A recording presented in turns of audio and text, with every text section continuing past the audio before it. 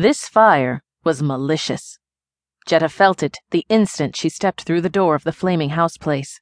Fear struck her like a raptor, draining her strength as if great claws had pierced all her veins and bled her life away. Heat blasted the naked skin of her arms and legs. Smoke stung her nose. Startled, she took a step sideways and shied again from hot grit crunching under her bare feet. She stopped just inside the door, heedless of the flames running up the lintel beside her, reaching hungrily for the carved ceiling.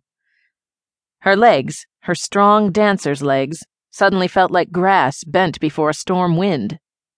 Shuddery cold swept through her, for all that the hot breath of the fire was in her face, a reek of charred wood and scorched stone that swept her straight back to a damp spring night, laden with screams and the smell of destruction. I can't. Not this time. Not again. Fire exploded from the wall on her left. Jetta spun toward it and shied back from the sight of white stone crawling with flame, paling rapidly from sullen red to eager gold. Here was no tame hearthfire escaped from its bondage to take vengeance on its captors. Only the deep fire, the heart fire of the world, the old man himself, could eat stone. The ancient was coming. She retreated a step, shaken so badly that for an instant even her training deserted her. All she saw was fire writhing in febrile, hungry curtains. Like last time. Reaching for her, like last time. Out of control, like last time. She stumbled back, flinching from flame curling hot fingers over her toes, and turned blindly for the door. 2 steps, and she would be free of fire forever. A scream reached her, high and frightened, piercing the laughing roar of the fire like a thin-bladed knife. She jumped, and all around her, fire leapt back. Jetta spun all the way around, instinct greater than fear rooting her in place.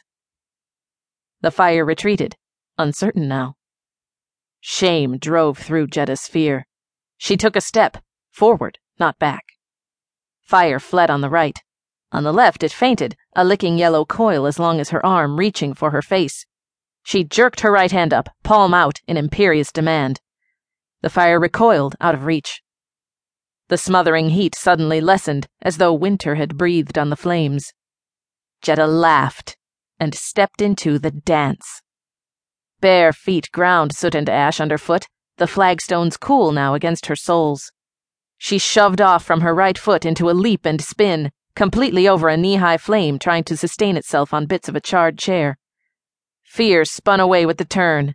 Jetta landed on smooth, polished stone and twirled on one foot, arms raised, exulting in the sudden cool rush of power swirling up through her from the ground under the pale stones laid over Earth Mother's thick skin. All at once the air tasted of damp earth and the green density of living forest. She stamped an infant flame into non-existence, the smoke of its death curling impotently around her legs. Step, step, turn, shoving more smoke out of her way, her arms stretching now toward the ceiling in mocking imitation of the enemy, now outward in the demanding arc that drew a line that flame could not cross. Step, turn, step again, her feet grinding flame underfoot, forward into the teeth of avid death. Fire leapt and roared around her, licking eagerly into the air that was its goal, its life, its escape from its prison in the earth. Flame squeezed up through the joins of the stone floor and walls and raced eagerly toward exposed lintels and furniture and draperies sweeping into peril from window rods. Jetta raised one bare arm, her dusky gold skin glistening in the uneven light, and shoved her palm toward the threatened ceiling. Smoke parted in front of it. The fire that had been crawling into the irreplaceable Fournet carvings recoiled. Step, turn, step, caught up in the ancient, soaring power of the dance. Another scream, fainter. Jetta faltered. Heat suddenly blasted at her. Smoke tasted bitter on her tongue as the sustaining cocoon started to shred around her. Malicious fire. Memories of death and pain and screams and a fire that laughed, a deep coughing roar as it consumed.